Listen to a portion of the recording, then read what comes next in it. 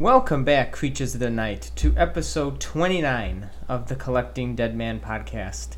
I am your host, as always, Steven Zeman, and I want to welcome you back as I discuss Undertaker merchandise, memories, and more, all here on the Collecting Dead Man podcast.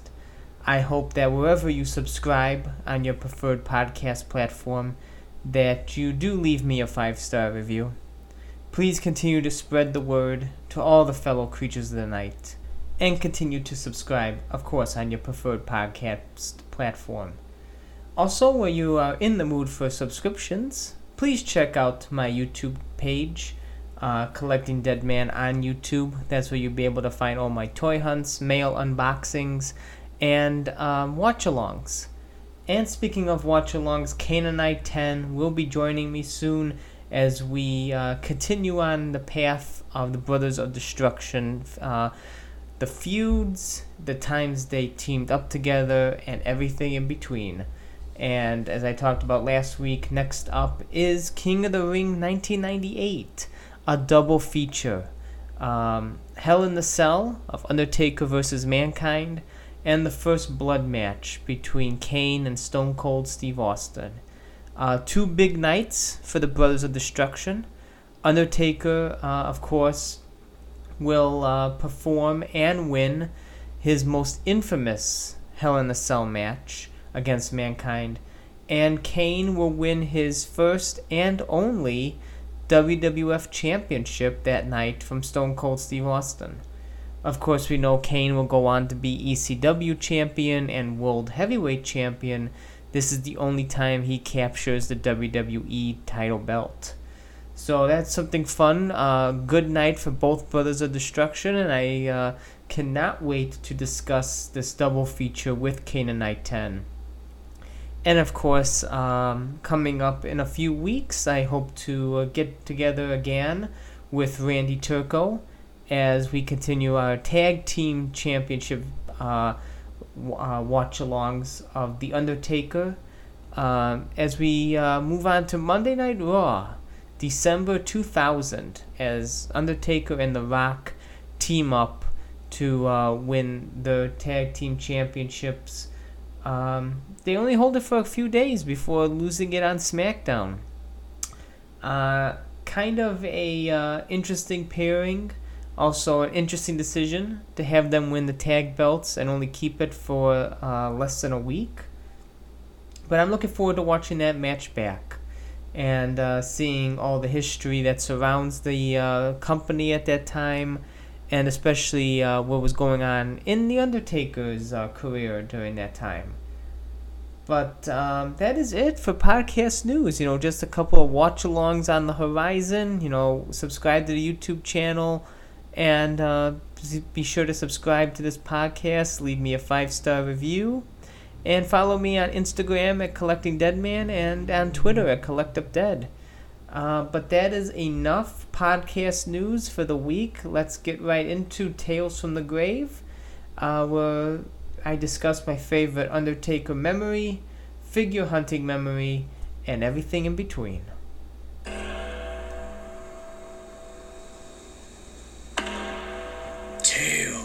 From the grave. Now, since it is October and spooky season is upon us, because it's October 1st when this podcast episode drops. So, I don't know about my fellow listeners, but October always makes me remember No Mercy. That was always like the October pay-per-view when I was growing up. My Attitude Era fandom and the Ruthless Aggression fandom. That's everything. October is my birth month. Of course, my birthday is October 17th, so it was always nice to have a pay-per-view usually around my birthday. And No Mercy was always it. And unfortunately for me, No Mercy holds the distinction of being probably the worst pay-per-view for The Undertaker. Because he holds a horrible 1-6 record at the event. His only victory came at No Mercy 2001, where he clashed with Booker T in what I consider to be a very underrated classic. Him and Booker T, they would go on to fight again at Judgment Day 2004, which is again an underrated match. Of course, the following year he would lose to Brock Lesnar in that unforgettable, brutal Hell in the Cell match.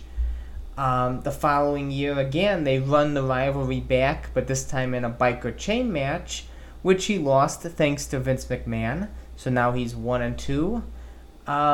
He loses in 2004 with the debut of the Last Ride match, where Heidenreich makes his presence known, costing The Undertaker his chance at being WWE champion again, which leads to a rivalry with Heidenreich at Survivor Series. And we know everything, as Undertaker fans and everything, we know with Heidenreich and the disaster of a rivalry that was. But 2005, he was set ablaze in the casket by losing to the Ortons. 2006, he loses by disqualification to Mr. Kennedy. And in 2008, he was knocked out by The Big Show. So, 1-6 record at the pay-per-view.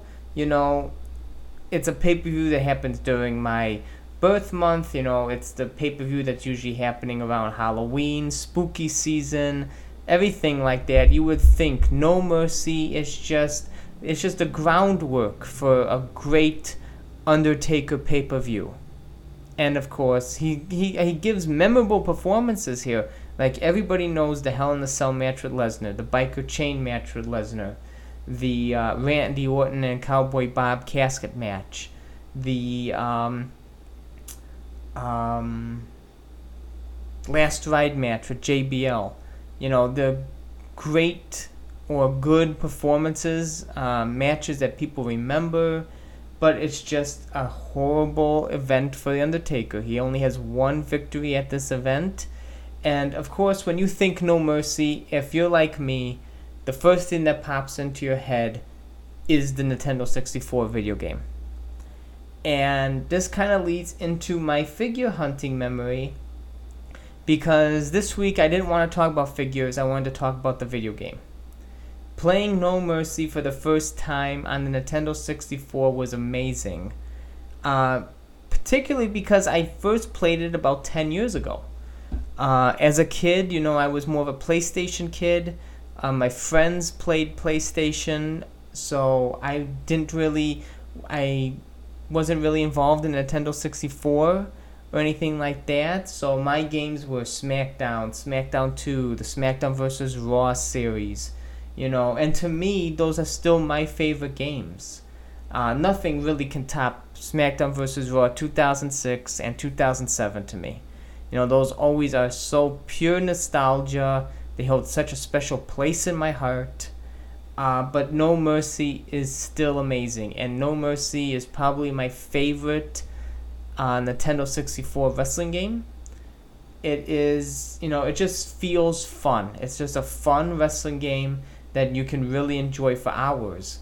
And I remember, playing the survival mode, trying to unlock all those special superstars, going through season mode, all those little twists and turns through season mode. You can make different paths. Everything that, a win and a loss really meant something in this game, because it would divert you to different pathways in how to unlock superstars, and it just gave you limitless or endless possibilities of where you can go in the game. And always something fun I would do is usually like around dinner time, when me and my parents would eat dinner. If we didn't know what to watch on TV, I would just turn on the No Mercy, the Nintendo 64, and we would just play Royal Rumbles and Survival Mode with the computers, and have them, play show how that would go out and everything, because it felt like you were watching a wrestling event, and it was just fun to see how the computers would react, how the eliminations and everything like that.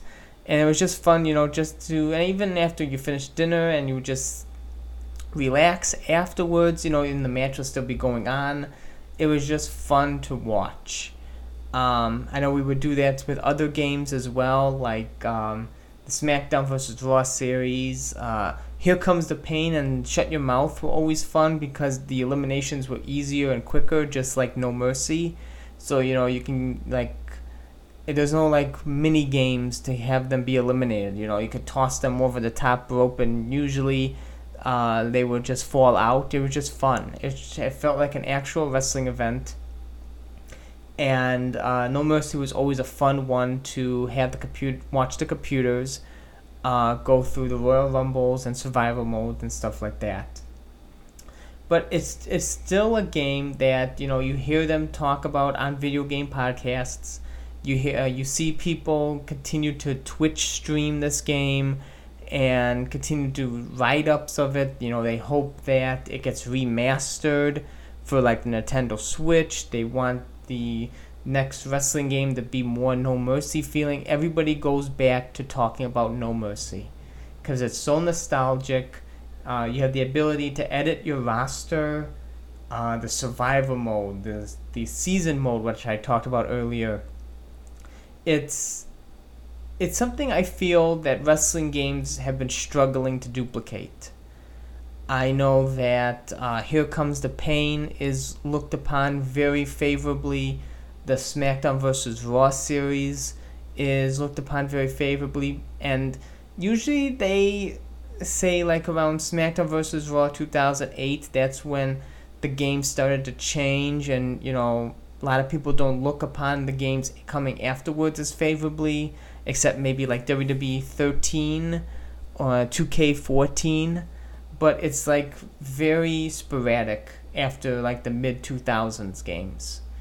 And that's No Mercy's been a game that on such a high pedestal that wrestling games have been struggling to duplicate. And, there can never be another No Mercy.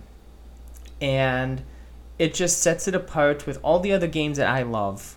Like I said earlier, SmackDown vs. Raw 06 and 07, the first two SmackDown games, any PS2 game I just have a special place in my heart for.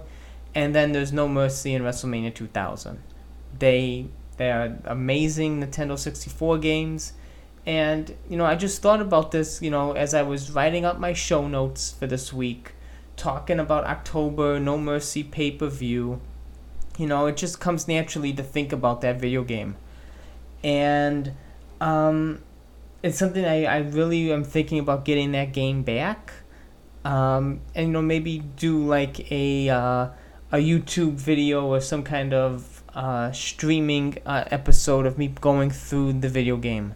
I think that'd be really cool for my listeners and my subscribers to watch, and especially if you're not familiar with the game, you can see about how I go through it. And I always choose The Undertaker. He is the best one to choose in these games.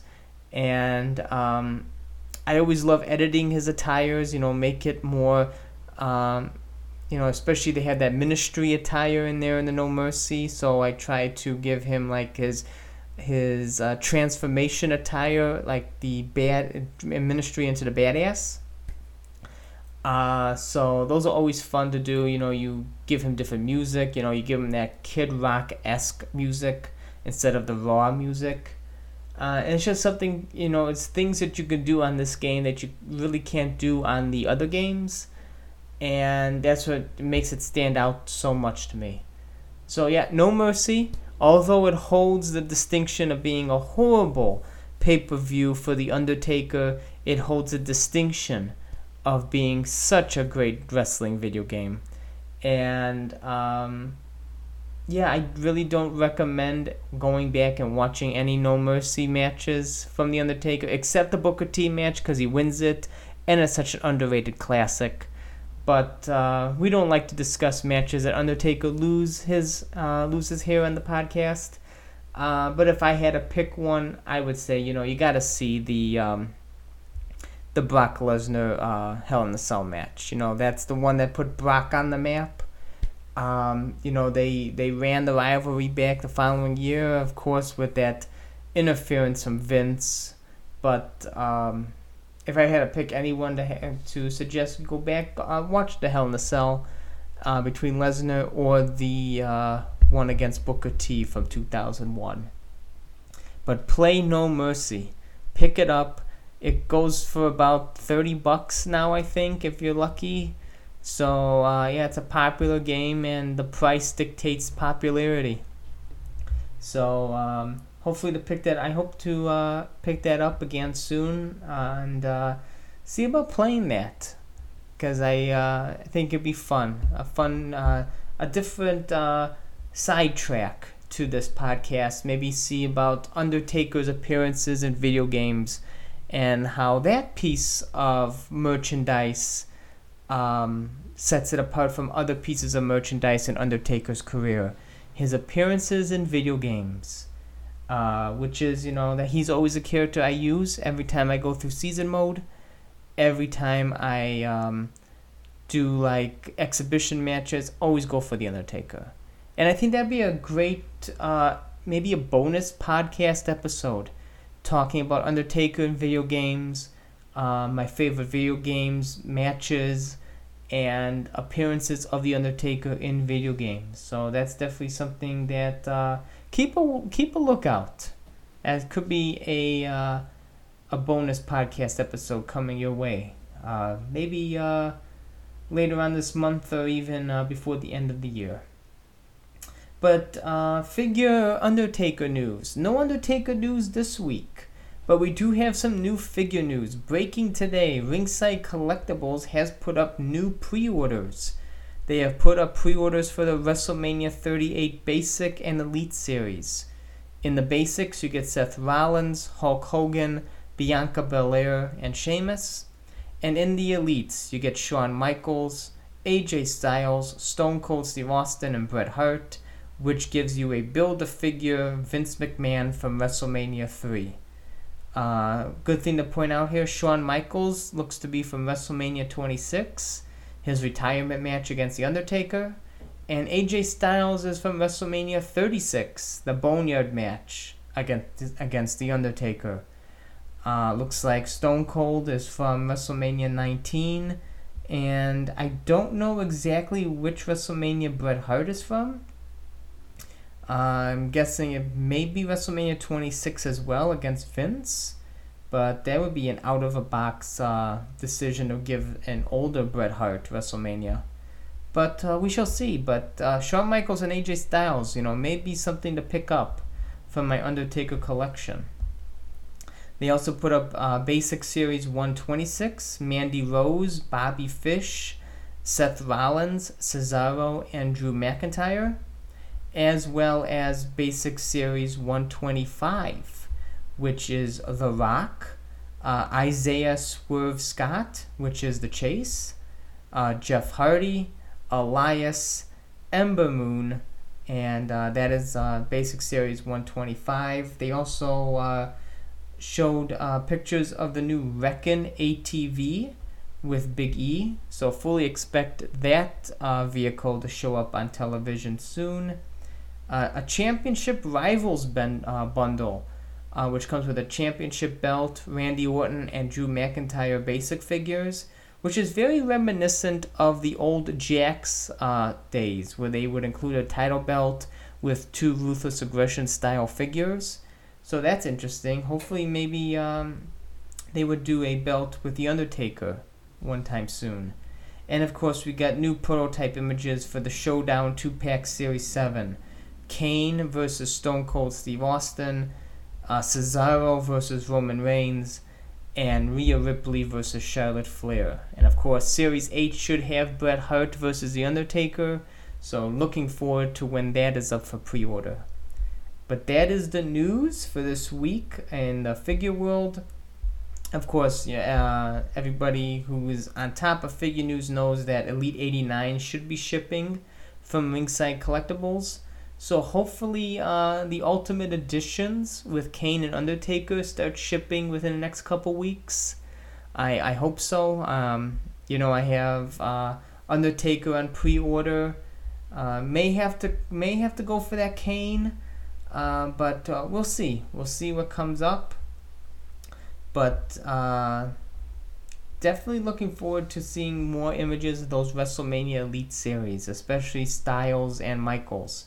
See if I should pick up one of each for my Undertaker WrestleMania Opponents collection that I probably will be starting soon. But that is it for Undertaker / figure news. Let's go on to weekly purchases, where we start digging up a dead man. Welcome to weekly purchases.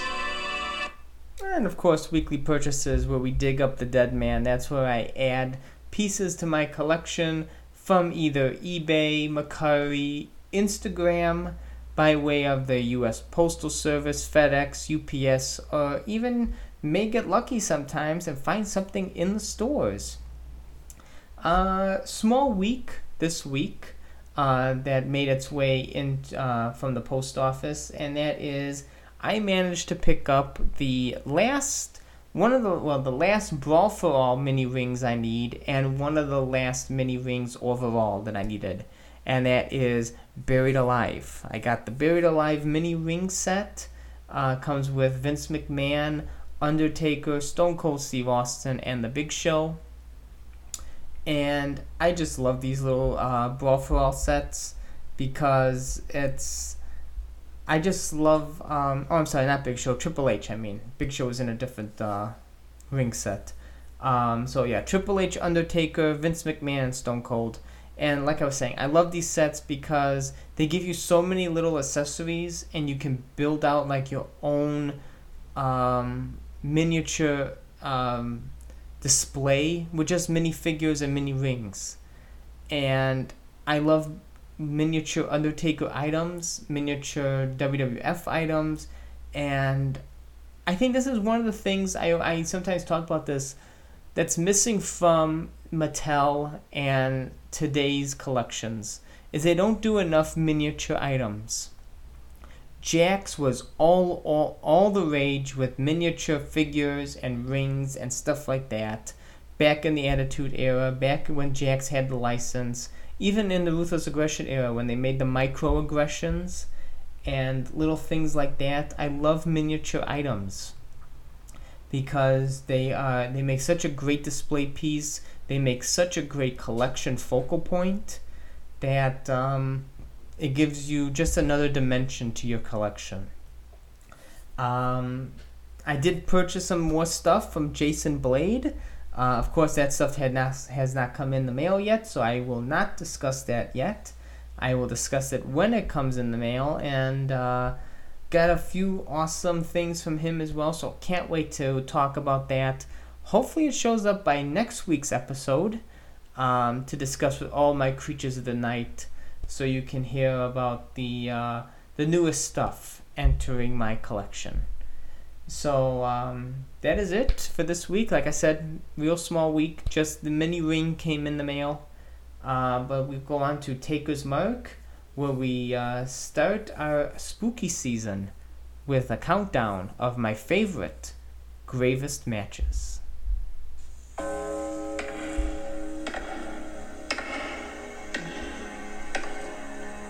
Taker's Mark. Now, since it's October, and we have about 4-5 weeks in October before Halloween, so it gives me a good, healthy countdown of my top 5. I figured, what's the best type of countdown to have during the season? And I thought probably the most creepiest or his most gravest matches. So I thought about choosing a one match per gimmick rule in this countdown list. So there's going to be no doubles. There's going to be no duplicate casket matches, no duplicate Boiler Room Brawls, Buried Alive, Last Ride matches, Hell in the Cells, things like that. So if I do, just talking here, if I do Last Ride match with Mr. Kennedy, Last Ride match with JBL will not be on this list as well. If I do the casket match with Randy Orton or the casket match with Mark Henry, the other one won't be on this list. So it's one gimmick match per countdown list.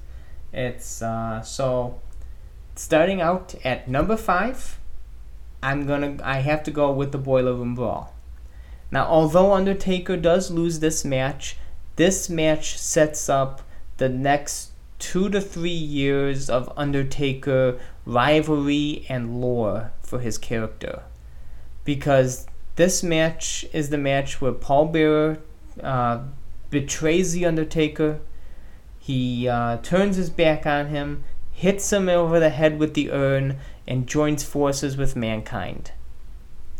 That sets into motion the Buried Alive match, the character change of the Undertaker, Undertaker's pursuit of the WWF Championship, Paul Bearer saying that he knows Undertaker's secret, bringing back Kane from the dead, the Brothers of Destruction feud, the Brothers of Destruction teaming up, Paul Bearer turning against Kane, forming the Ministry with the Undertaker, and then eventually Undertaker's turn into the badass. This match, the Boiler Room Brawl between Mankind, is the catalyst between the next few years of the Undertaker's character change, his lore, and everything else that's built from this. You get the Hell in the Cell with Mankind, you get the Inferno matches, you get the championship runs in 97 and 99, you get the Ministry, you get the Badass, all from this singular match, which sets it all in motion. Because if Paul Bearer never betrayed the Undertaker, then everything else that came from this match never happens. So the Boiler Room Brawl, number 5 on my list, the only Boiler Room Brawl that the Undertaker participated in, so of course there will not be a secondary one on this list, and even if he did participate in another one, we know that going by my one gimmick match, one gimmick rule match in this countdown, that of course this would take the cake of it. So I think this is a really cool countdown list to have during the month of October. Of course, if I'm still doing this podcast a year from now, I'm going to keep this up. So whatever 5 matches I talk about this year, of course, will not be duplicated next year. And I'm looking forward to seeing which ones I come up with in the next 4 weeks.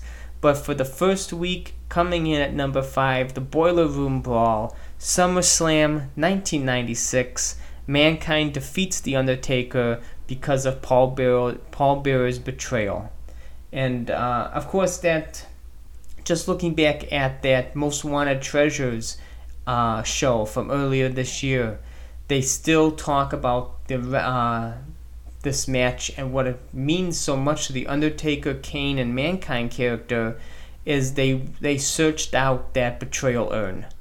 That urn holds such a deep meaning to not only those 3 wrestlers, but also the character of Paul Bearer and everything else that stemmed from it.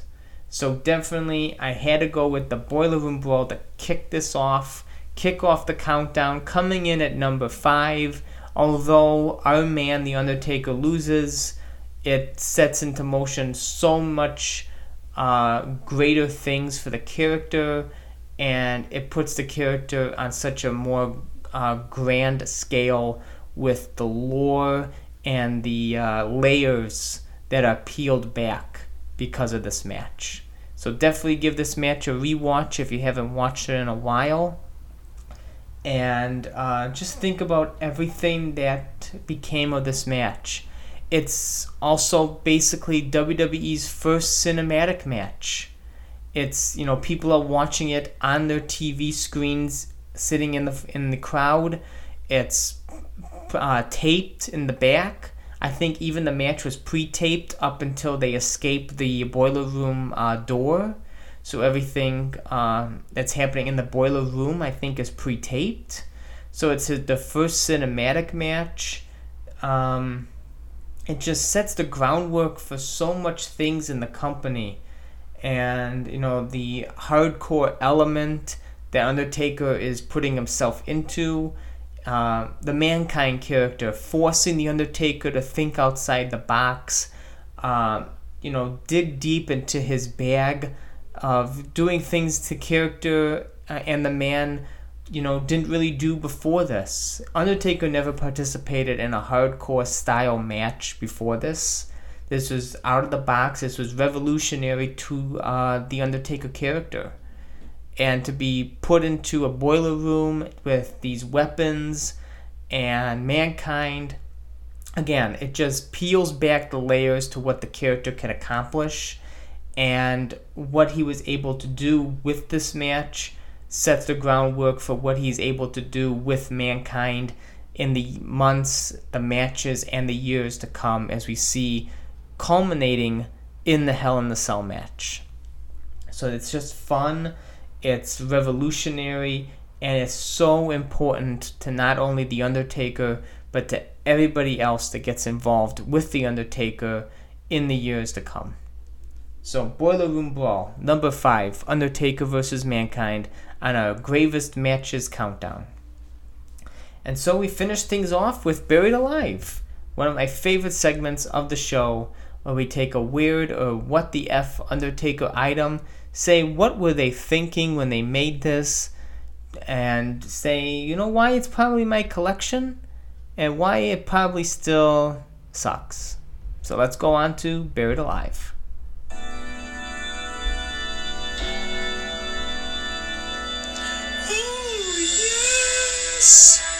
Buried alive.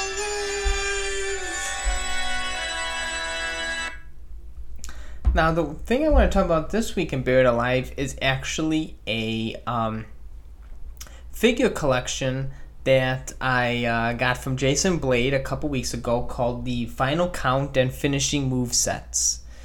I finished off my Final Count and Finishing Move collection thanks to Jason Blade. At Blade_517 on Instagram.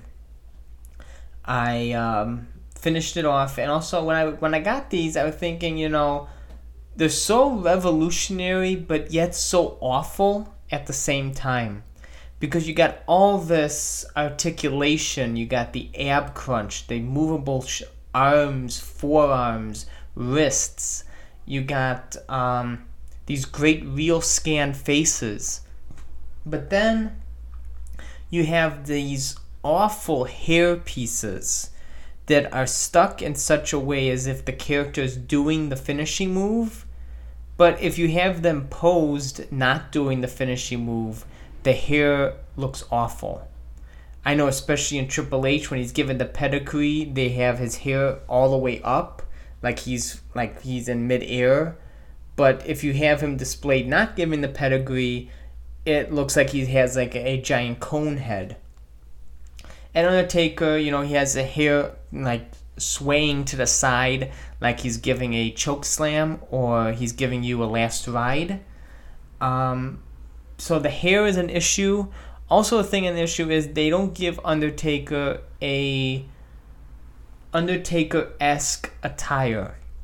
He's either in black jeans or blue jeans, which is, badass Undertaker, of course. But they don't give him a t-shirt or a singlet top.